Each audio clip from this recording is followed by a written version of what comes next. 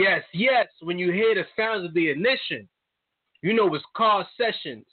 I am your host, Jarv, a.k.a. Chet O'Hara, and also the voice of the logical sports fan. Welcome.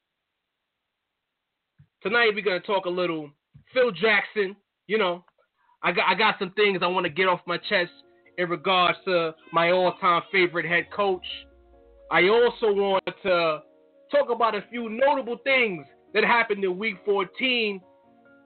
And I have a little bit of a surprise. Matter of fact, let me put some respect on it. I have a major surprise for y'all right now. Well, let's get right into it. High Chief Triangle, Phil Jackson. This guy, some would argue, the best head coach of all time. Now, in recent memory, you're going to have a lot of people who are going to say, what about Greg Popovich? You know, he did more with less. Popovich did more with less. How can you just throw him out there like that? All right, I get with that. I'm not even going to argue that fact. People are going to say Phil Jackson had Kobe. He had Jordan. He had Shaq. He had Pippen. Of course he's the winningest head coach in terms of championships of all time. My counter argument to that would be, well, yes, Phil did have all-time great talent. You can't dispute the talent. He did have what some of the same people arguing against Phil Jackson would say is a top 10 all-time NBA player for his entire career in Tim Duncan. So I kind of balance that argument by saying if Popovich didn't have Timmy for his whole career and Phil didn't have all these other players for his entire career, what are these guys going to be? It's a players' league. But the fact remains is that Tim Duncan is an easy guy to coach. 3 of the 4 names that I named off on Phil Jackson's side are some of the most volatile personalities in NBA history. So I think Phil Jackson is the greatest in terms of people management, which leads me to the point at hand. I feel like when it comes to people, when it comes to society, when it even comes to the game, I think it's passed Phil Jackson by. So you're going to say to me, now that's besmirching. How can you say such a thing? Phil Jackson, you just said that you love this guy. Well, yeah, I love Phil Jackson a lot, the head coach. Phil Jackson, the personnel guy, I don't know about that guy. Phil Jackson, in terms of personnel, that's a shaky proposition for me. He went to New York. Most people know this by now. When it comes to the Knicks tape, Knick Nation, whatever you want to call it, Phil Jackson is not my guy. Phil Jackson, that move right there pained me to my soul. It hurt. Then when he gets in the Garden, things are going a little haywire. I don't know if it's the dark side of the force that resides within that building. I don't know what it is. Y'all Knicks fans, y'all can turn your nose up to what I'm saying, but y'all know what I'm saying is true. It's some funny energy. It's bad juju in the Garden.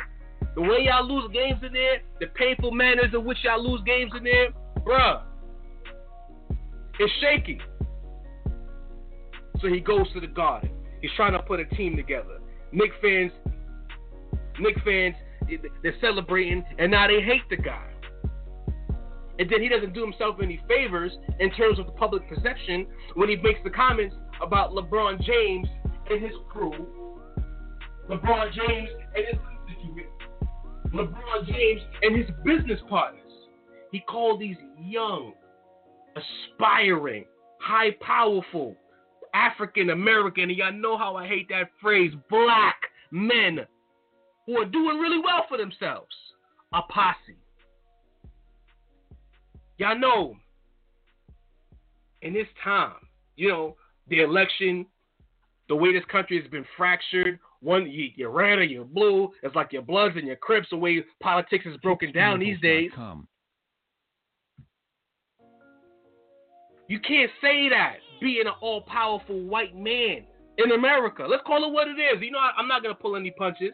I'm not going to pull any punches here. As a high, powerful white man, you can't call a group of black guys in this politically sensitive time a posse. Donald Trump, for all his efforts to make political correctness a thing of the past actually heightened political correctness. So now it goes back to the point now. Calls them a posse. And the funny thing about it is, Phil Jackson's not a racist. I said on my Twitter a few weeks ago when the story hit, Phil Jackson is a hippie. Phil Jackson is not about the interpersonal negativity. He likes to needle people. He likes to make fun of people. He likes to get on people's nerves.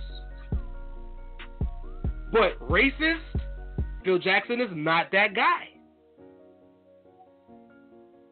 He wanted to put down these good dudes. And I think it's because of that whole old money thing.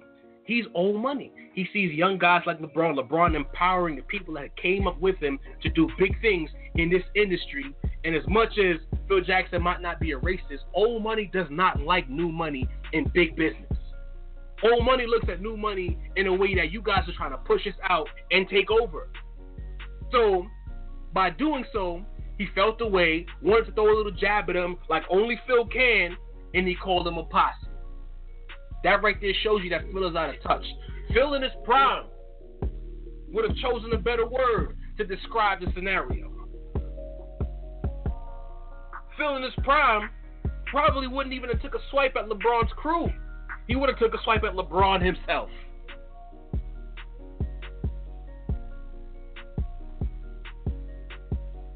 So him going after the squad, using the word that he used, shows you that this guy is out of touch. I don't know if it's when he took the constant red eyes from New York back to LA, back to New York, back to LA, back to New York, trying to run a franchise. I don't know what it is. I can't call it, Captain. But along those lines, he lost something. You know, I could be funny and blame the Knicks, but I don't know if it's the hip surgeries, the age, whatever it is. He's a little out of touch. Phil Jackson is a sharp guy. Posse, not racist. That's an old head making an old head mistake. You know, Gran Torino 2 starring Phil Jackson. He's yelling for people to get off his lawn. He's yelling at new money to get off his lawn. He's feeling some type of way. So that shows you something right there. That's the first argument in terms of being out of touch with society. And I'm going to go on a quick tangent. I want to talk to LeBron James for a second because it's kind of frustrating. This whole posse thing, LeBron James, you're doing a lot right now in terms of being an activist. You're out here. You respond when things happen. You're putting yourself in a position to be bigger than basketball. You've even put your money where your mouth is. These are beautiful steps. As a black guy, I might get on LeBron's ball player, but as a black guy, seeing what LeBron James has done for his community and in public for the rest of blacks. In a way, you see, I work in a high school. I see these younger guys. They feel a little more empowered. That championship for Cleveland, coming back, making good on your word, it was bigger than basketball. So for you, LeBron, you disappointed me when you tried to force feed a race issue with LeBron, his crew, and Phil Jackson. We have enough race issues on its own. We don't need to conjure up a race issue. You know what I'm saying? We don't need you out here reaching at straws for a race issue that exists. You know what? People say things all the time. We saying we things. You out here, I'm not going to speak to Phil Jackson. I have nothing to say to him. I also respect. You don't got to do that, LeBron. You don't have to do that. People say and do foolish things all the time. What makes us human, what makes us adults is that we can own what we say and what we do, and we can put it on the table. We can say, you know what, I was wrong. I shouldn't have done that. You can say, you know what, maybe I shouldn't have responded that way. And as men, as adults, as humans, put it to bed. But you running out here trying to conjure up a race issue, it's almost like you Al Sharpton out here, bro. And I can't get with that. Don't conjure up things that don't exist. Old money feels the way about new money coming up and making waves and having more power than he's accustomed to as a head coach for players. What the whole lockout was about a few years ago was about player empowerment. And you see it come to fruition. The new CBA, the new money, guys like DeMar DeRozan getting $30 million and all of that. That's all part of this process of player empowerment and new money flipped up. That's all it was. Into LeBron James's good friend, Carmelo Anthony. This is where the game and society become intertwined. Carmelo is not part of the old guard that Phil Jackson is accustomed to where he can needle a guy like a Kobe, like a Jordan, like a Pippen, needle his adversaries, Jeff Van Gundy, Pat Ewing, people in Sacramento. He's not built like that. While he's not a full-on millennial, he's fringe millennial. And those kind of players don't like to be called out in the media. I'm not going to call them sensitive because that might sound disrespectful. But what I'm trying to say to you is, these players would prefer that you address them privately because they can't deal with being addressed publicly. Especially a player like a Carmelo Anthony who does not have the resume to puff his chest out when Phil Jackson pokes at him. He doesn't have the championships. He can count on one finger the amount of times he's been to the conference finals. He can count on 3 fingers the amount of times he's been to the second round. He doesn't have that equity to where if a coach, a player, or whomever calls him out, he can brush it off. Notice Carmelo always has rabbit ears when people call him out. So he can't deal with this. Notice he's calling Kobe Bryant, asking, yo, what's good with your man? Because he can't deal with that. Phil Jackson, normally an astute people person, knows how to deal with all of his players a certain kind of way. Maybe it's because he's once removed and he's not the head coach, a little out of touch. But I'm of the belief that he's dealt with Melo enough to know that should not be the route you take. You go directly to Melo instead of calling him a ball hog in the middle of a good run. Are you kidding me or what? It's not like the Knicks are playing bad and you called them out. The Knicks have been playing good ball. I should know. They beat my Lakers. I lost a bet behind that. So for you to call out Melo, calling him a ball hog because you want the unicorn to get the ball more, and granted the unicorn is a beast, but facts to facts, you got to chill on Melo. You got to pull Melo to the side. A lot of Knicks fans don't even appreciate Melo. That's where the rabbit ear comes in too, because a lot of Knicks fans bash Melo. For every Knicks fan that loves Melo, there's a Knicks fan in their half that bashes Melo. Y'all can disagree if y'all want, but it's a fact. I live in New York. I hear it. Y'all want to love off Kristaps. When half of y'all, matter of fact, none of y'all know who Kristaps was before. I knew about Kristaps and the Knicks movement before y'all, and y'all are fans. So now y'all want to push Melo to the side and disrespect Melo, giving Melo rabbit ears and all of that behind that. That's no good. So back to Phil Jackson. You want the unicorn to get the ball? Fine. Speak to him. Even further than that, Phil Jackson, you made a career out of winning championships by any means. Now you in the Garden, force feeding the triangle, bludgeoning the triangle into the face of Knicks tape, Knicks Nation, Knicks head coach Jeff Hornacek, Knicks franchise player Carmelo Anthony, Knicks future star Kristaps, Knicks point guard Derrick Rose. You are bludgeoning the triangle into their face. I'm calling this the Phil Jackson triangular agenda because you keep forcing it.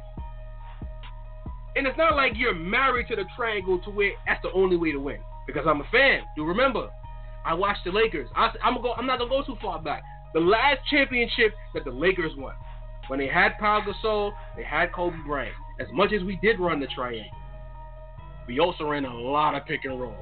It was a Kobe Pau pick and roll, the Kobe Lamar pick and roll, the Lamar Pau pick and roll. The bread and butter play, low key, of the 7-game series between the Celtics and the Lakers that year was the 1-2 pick and roll between D-Fish and Kobe. So you found a way to blend in other aspects of basketball along with the triangle.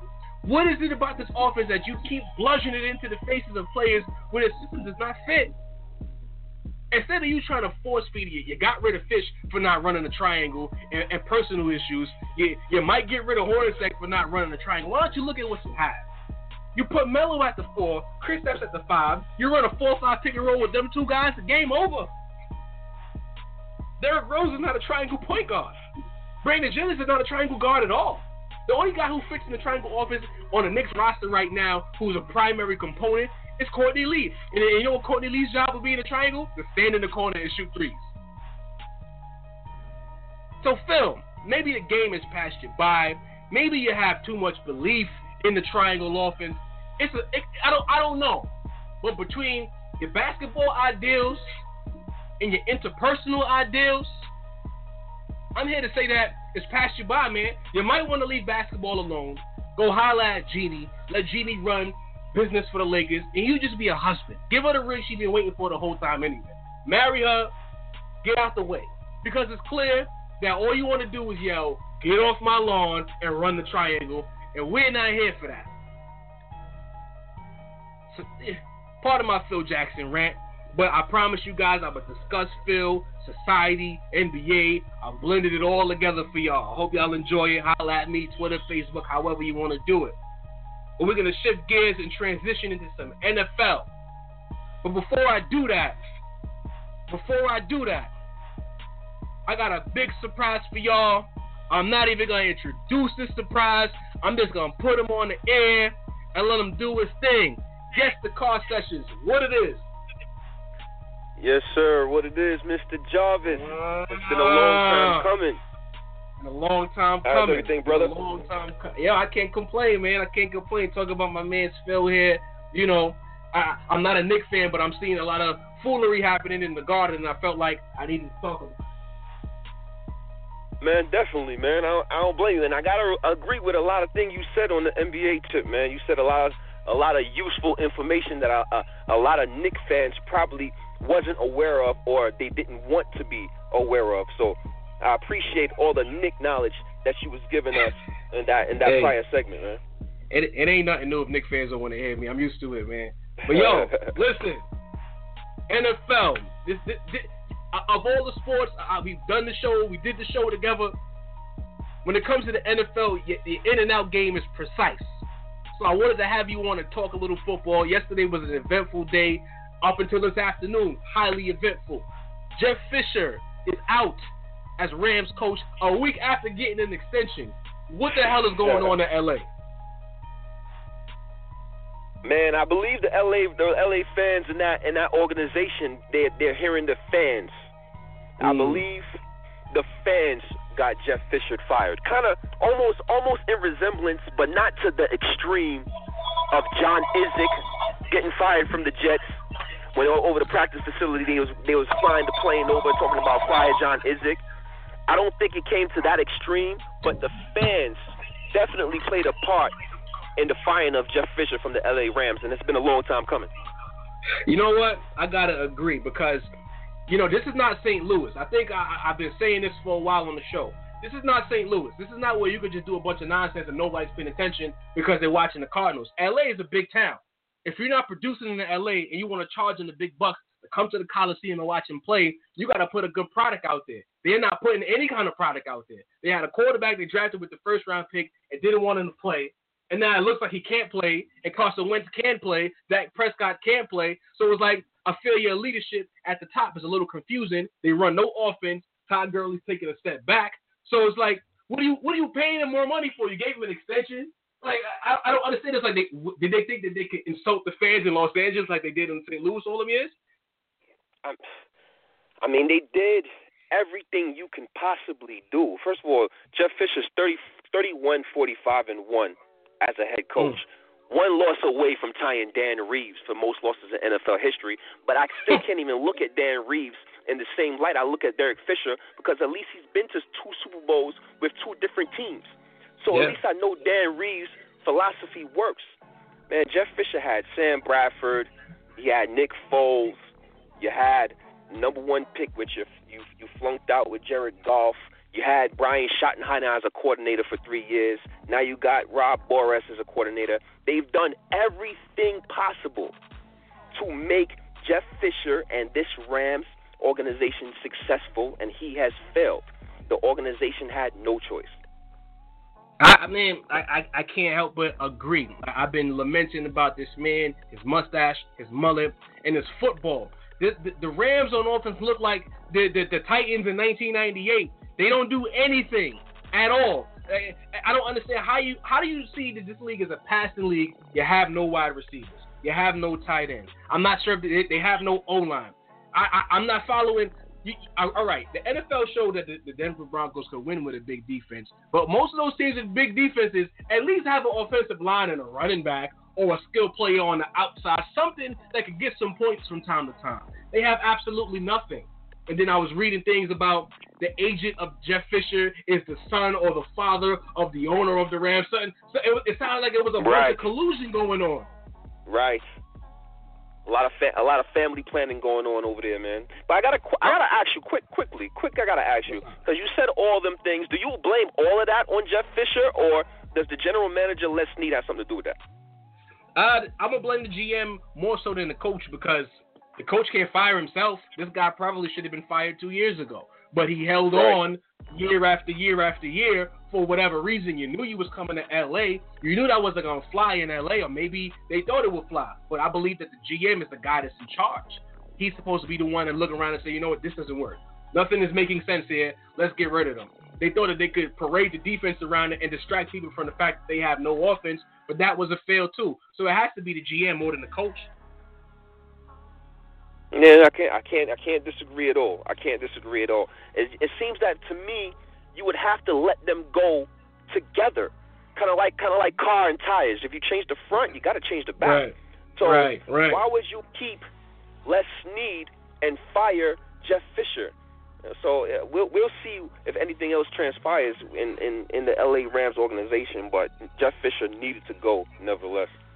I'm not one for big conspiracy theories, but I'm willing to argue, and it might come out later, that man got that extension knowing he would get fired. That was you my mans, and I got to fire you, but here's some paper, because by signing this, they have to pay him until he gets another job. So I wouldn't be surprised if he was always getting fired, but they wanted to make sure he got some bread in his pocket on the way out, since he helped with the quote-unquote transition from St. Louis to L.A., which is complete garbage to me, but whatever. Right. In terms of the actual on-field product, what stood out to you yesterday? I'm not going to kill your bill for having Le'Veon put up video game numbers, but what caught your eye yesterday on a football field? Well, like you said, besides the obvious with Le'Veon Bell putting up 300 yards of offense, the Tampa Bay Buccaneers, man.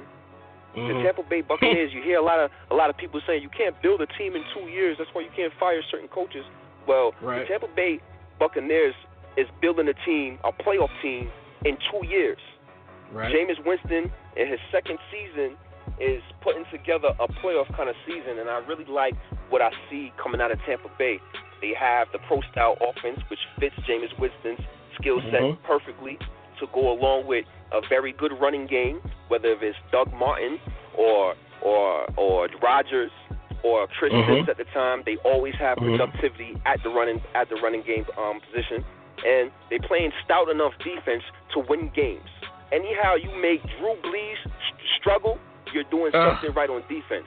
So Tampa Bay Buccaneers, they definitely get a star in my books. I like what that team and that organization is doing in year 2. I can't say I disagree with that. I've been a little concerned about Jameis in his progression. I feel like he's a little too reckless with the football sometimes, but then I have to remind myself that he's only in year 2. So he's still going to make questionable throws sometimes. And look at Eli Manning. Eli Manning, all these years in, he still makes questionable throws. So I'm going to lay off of Jameis. But the defense, I didn't see this coming. I didn't think the defense was hold Drew Brees to 11 points good on the home or on the road. I'm very surprised by this. And if this defense stays on the up and up, they might sneak into the playoffs because the Falcons aren't running away with it either. No, they're definitely not. The Falcons are not running away with it. But it should lead to an interesting rest of the way in that division. I like what Atlanta doing as well. Okay. I'm gonna say something. You know, my Giants won last night. Good win. Ugly offensive performance. I think that the Giants' offense is putrid to watch, and if not for Odell, I don't know where we would be. I like the fact that Odell is prime time. When the lights come on, he shows up. But to Dak Prescott, a lot of Cowboy fans are catching heat for the fact that some of them want Tony Romo win. But before I saw that, I had every intention of coming on tonight and saying that I think it might be time for Romo. I feel like as you go up against high-level defenses, certain throws need to be made, and I'm not sure if Dak is capable of making those throws. What do you feel when I say that? That's a tough situation, man. That's a tough situation. But I tell you what, I do agree that if you got to evaluate how Dak Prescott performs this week coming up, because it's bigger than Dak Prescott right now. We appreciate the love. We appreciate the 11-1 record. But now that we're here, we're trying to win a Super Bowl. So Dak Prescott seems to be a confident guy. I would make the move. If he struggles, I would make the move with Tony Romo, because I know Dak Prescott is a headstrong guy, and it wouldn't affect him if you sit him down and tell him, listen, we're here. We're trying to win the Super Bowl. We feel right now for this second, Tony Romo is best to do that for us. I believe Dak Prescott is mentally strong enough to accept that and take it as it is and be a team leader for the Dallas Cowboys in any capacity he needs to be. I agree. I caught some flack from one guy on Twitter, I forget his name, because there was a certain throw that Dak missed that I said Romo would make, and he wants to run to all the interceptions and the bad plays that Romo's had his career. Now, you can't take that away. He's had some terrible moments. But as a quarterback, as a precision passer, there's not many quarterbacks that are as accurate as Tony Romo. And I felt like if a few of those passes, as a Giants fan saying this, if a few of those passes was on target, I'd be talking a lot differently than I am right now about the Dallas Cowboys and the New York Giants. And I feel like as you go up against better defenses, with tighter coverage, there's going to be other teams out there with pretty decent secondaries. It's going to force you to throw in the tight windows. You need a quarterback who's precise, and I'm not sure Dak is that guy. Hey, and I'm not mad at that, and I can't disagree. And the only reason I would make the change, like I said, is because I believe that Dak Prescott is mentally strong enough to accept that. A lot of quarterbacks are not. So I believe his mental toughness definitely plays a part in this role to change the quarterback. I got a quick question for you in that game. I'm not sure if that Dez play was a fumble. Like, in my heart of hearts, I don't think it was a fumble. You felt that was a fumble last night? Man, we don't know what's a catch from what's not a catch today, man. To me, man, I honestly thought it was a fumble, man. I thought it was a fumble. I thought he made some football moves. Right. And I just thought it was a fumble. That camaraderie and him getting the ball as late as he got the ball, I believe, played the part. You got to get your best player the ball early as possible, and to have the best player touch the ball for the first time in the game with fourth quarter with 2 minutes left is just you're asking for a lot. You're asking for a lot. I feel like for me, it's a fumble. The football rule by the laws, it's a fumble. But when I watch the replay, I'm still stuck because I'm somewhere in the middle of catch and fumble because it's like it felt like he made a football move before he actually had the ball. But as you said that everybody's been looking around the league, you don't know what a catch is anymore. A guy catches the ball, makes a play, falls down, the ball comes out as a drop. A few years ago, it was a catch. The ground can't cause a fumble. I just don't know anymore. I don't even know how referees do the job, frankly. Hey, I can't agree. Just like when receivers drop a pass and you have the replay and they drop the pass because they tried to make that football move before they caught the ball. I believe a lot of these athletes make the football move anticipating they're going to catch the ball the same way, kind of like what Dez did, and that's what happened. He made his football move probably before he caught the ball, which made it look like a catch because of his football move first. Than probably actually being a catch, if that makes any sense. Yeah, I totally get it. We saw a play like that wasn't as bang-bang with Odell. One of his drops was basically what you just described. The ball was almost to his fingertips, and he turned his head to go upfield before he secured the catch. So I can see where you're coming from with that. But that's the referee's job to make, and our job to prognosticate, I suppose. Last question before I let you go. I don't know, some days I look at the Seattle Seahawks, I see an extraordinary team. And yesterday and a few other games, they look extremely ordinary. What can we make of the Seattle Seahawks? I think the Seattle Seahawks are an ordinary football team this year. I believe if they played a team with weapons, they will get in trouble. They blow out a team like Carolina, and people feel like, oh, Seattle's back. Seattle's not back. Cam Newton's struggling. Yes. Cam Newton is not a pocket quarterback. Cam Newton doesn't have the same team that he had last year. So Seattle defense and the Seattle team is going to feast upon a team like that. But if they face a team like they face in the Green Bay with weapons like Aaron Rodgers or the Giants or the Cowboys, any team with weapons will exploit the Seattle Seahawks. Therefore, I believe they are an ordinary team.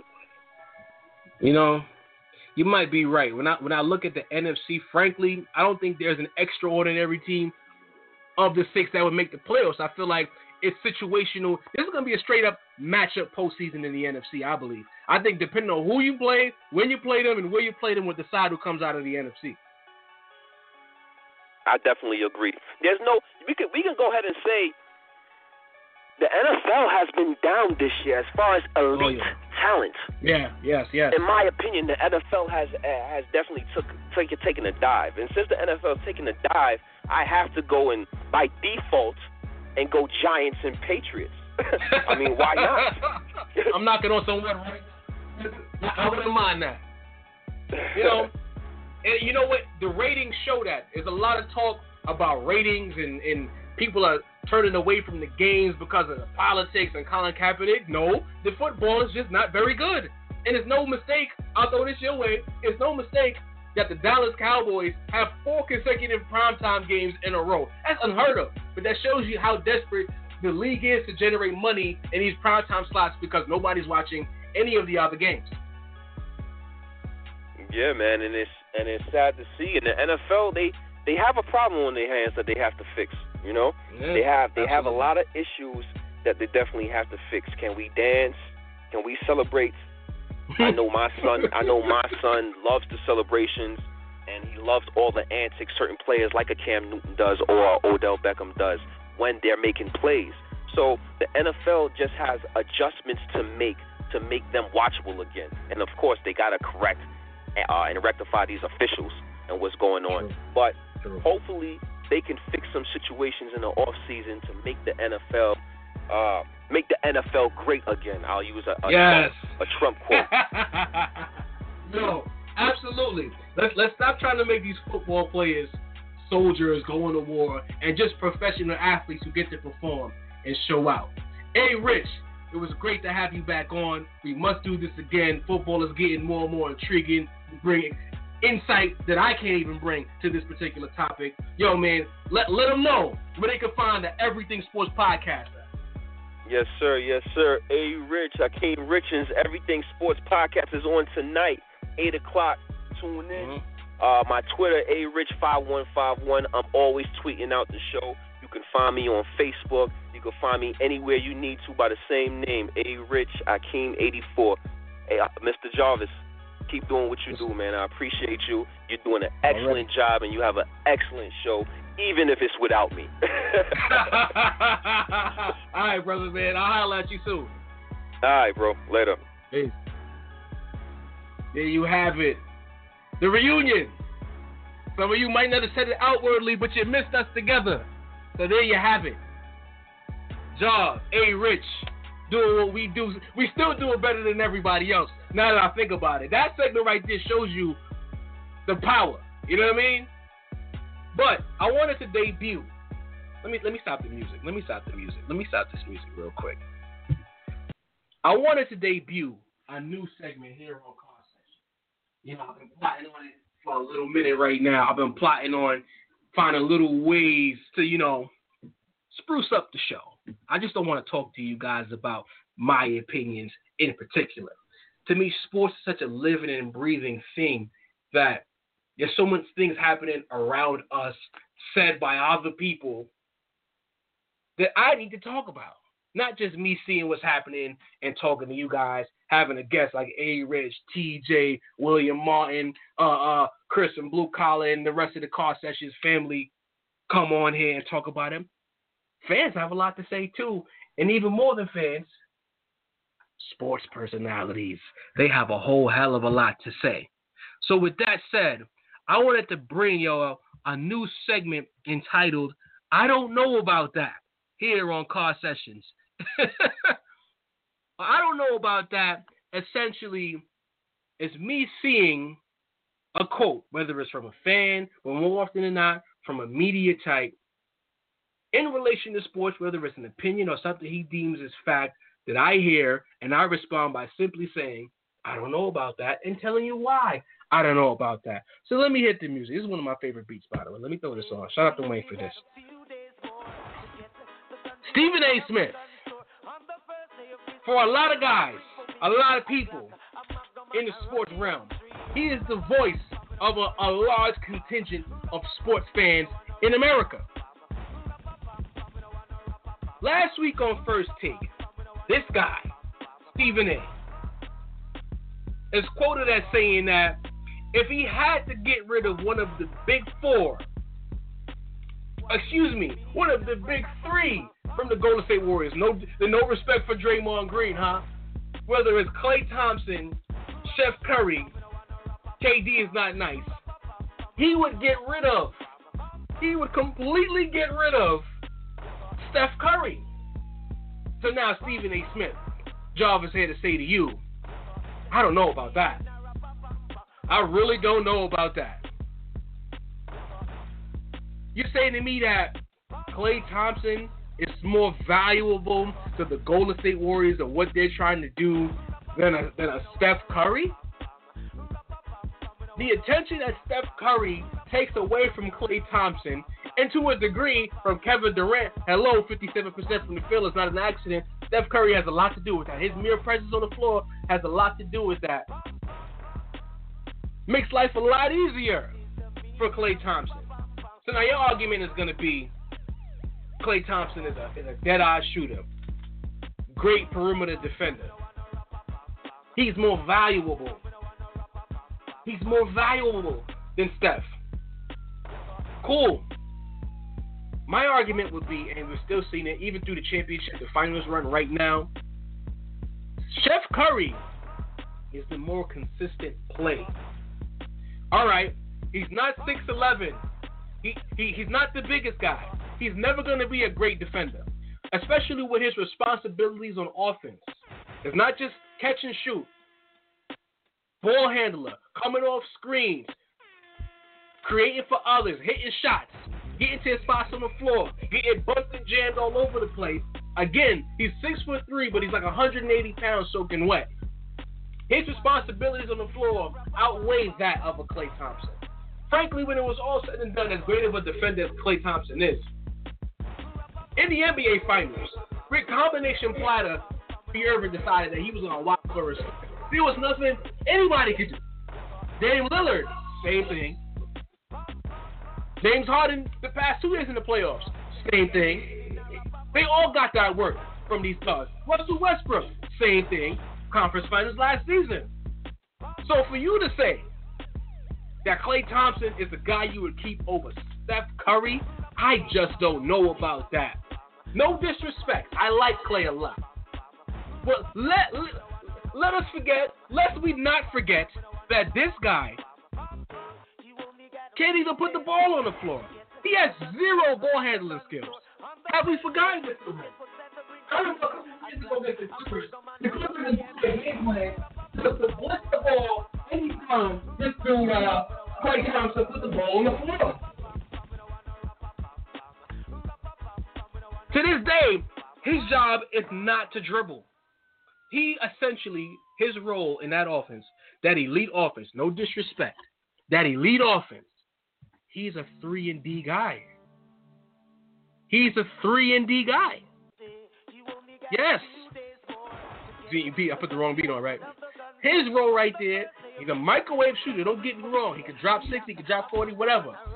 But when you strip down his role to black and white for the Golden State Warriors, he's 3-and-D. Take on the team's best perimeter player, hit your open shots when they come your way, and shoot within the rhythm. Don't force any shots when the ball comes your way. If you're open, shoot it. No hesitation. That is his job. That is not Steph's job. Steph's job on the Warriors is way more dynamic. And they got even more dynamic when they got Kevin Durant the ball, because they were asking this man to, while still being the scorer, still find ways to still be a true point guard from time to time throughout the game. You know how hard it is to turn off the point guard in you? Sometimes you got to be a point guard, sometimes you got to be a two guard. And you're going to get rid of Steph, unanimous MVP, back-to-back MVP, world champion. Stephen A., I don't know about that, bro. Hope y'all like that segment. Every week, going forward, there's going to be something happening in the sports world that I simply just don't know about. And before I get out of here, car sessions, you know, I'm in that stretch run. I'm in that final lap. I'm on the highway. My exit is approaching. I want to talk about some things I've seen around the internet. Again, remember, as I said, sports is a living and breathing mechanism. It's not just me talking. There's so much happening that you guys provide content for me on Card Sessions. In relation to this guy, Stephen A., and what he was quoted as saying about Clay over Steph that I simply don't know about, on Twitter, one of his fans, one of his minions responded by saying, and I quote, "I agree with everything Stephen A. Smith said. Steph is great, but Clay is a bad man on both ends, and KD is KD." It's funny how you people work. What do you mean, you people? Yes, you people. Now, because ESPN is not telling you to love Steph Curry, it's open season on Steph Curry. All of a sudden now, because you're not being told to follow Steph's every waking movement, every Steph 30-foot pull-up, now it's time to say that he's replaceable, he's expendable. And because Stephen A., the voice of a large contingent of sports fans, says it, he decrees it, so shall be it. It's okay to disrespect Steph. As guys here that I speak to on a regular basis who will remain nameless, but you know who you are, talking about, oh yeah, I don't love Steph, Steph ain't doing nothing. Then I had to put him on and Steph is doing 27, 6, and 4. Like, how is it possible for you as a professional ball player to quietly put up 27, 6, and 4? Huh? A lot of y'all don't even know that. Y'all just wait for ESPN to put the highlights on, and because y'all see them geared towards Kevin Durant, geared towards what Clay does, geared towards Draymond and his flying legs, y'all are not even realizing that Steph's put up another Steph-like season.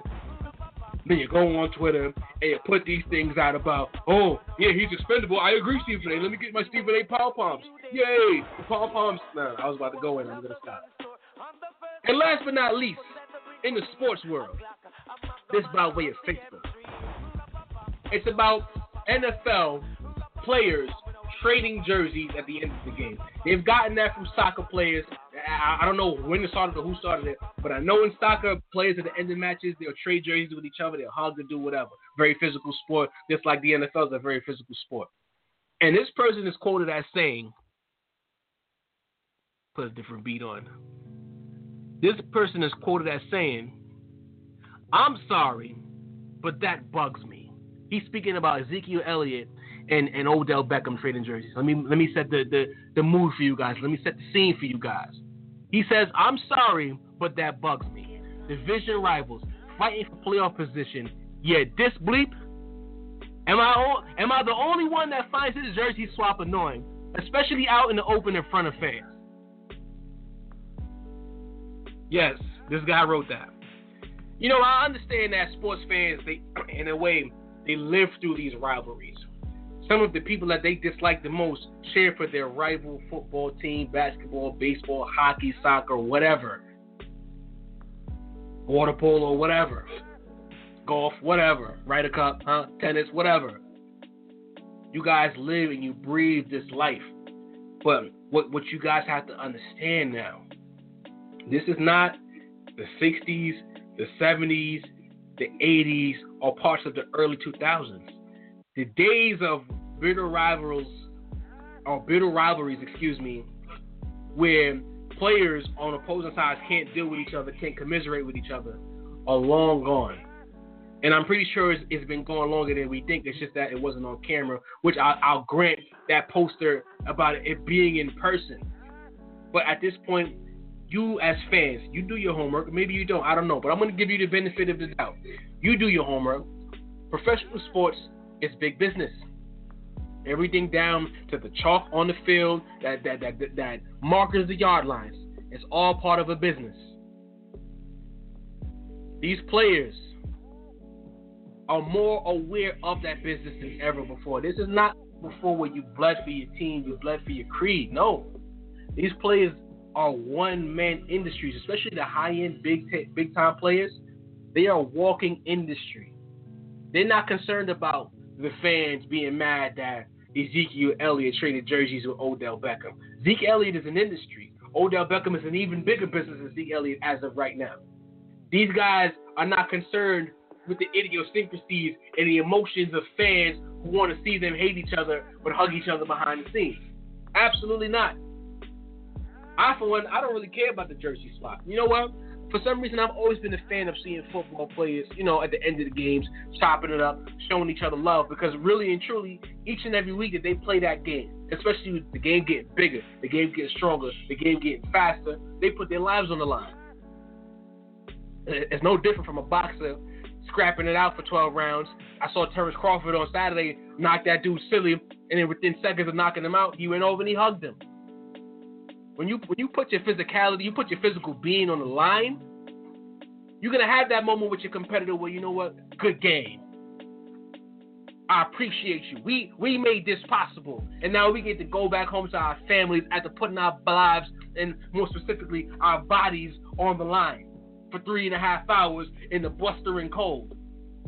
So if these guys want to trade jerseys, they want to dap each other up, go right on. Also, football camps.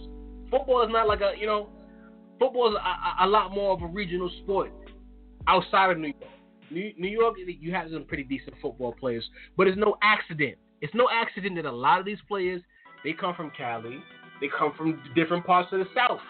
A lot of these players might have been in the same football camps with each other on the come up. A lot of these players go to the same colleges, because it's not like before players are spread out. A lot of the really good players go to the same schools. When you watch NBC and they do the player intros, you might see 3 players from the U.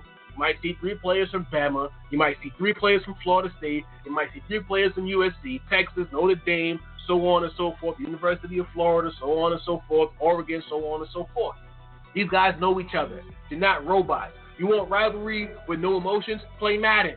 Play 2K. Play NHL. But in real life, these players are going to show love to each other. And we just have to appreciate that. You know, I do a good job of appreciating that because I understand. Sports fans, hate the rival for the 60 minutes or the 48 minutes, however long the games are, the 9 innings, whatever. You can hate the rival. But these men do not dislike each other, and they're not going to pretend to dislike each other as part of some show. They're not going to WrestleMania after the football game to have a cage match. They're going to go home to their families. Understand that. And the last bit of info from the internet. Let me stop this music. The last bit of info I have for you guys before I cut up out of here is from one of the most entertaining guys, one of the most entertaining characters in all of sports. His name is Adrian Broner. I don't know Adrian Broner. And when you hear the quote, you're going to understand why I'm saying I don't know Adrian Broner. Fair warning. If you have kids listening to the show, you might want to turn it away. I couldn't censor it, but it's a grown show for the most part, and quite frankly, the curses make it even more foolish. But again, remember, I don't know Adrian Broner. Keep that in mind. Don't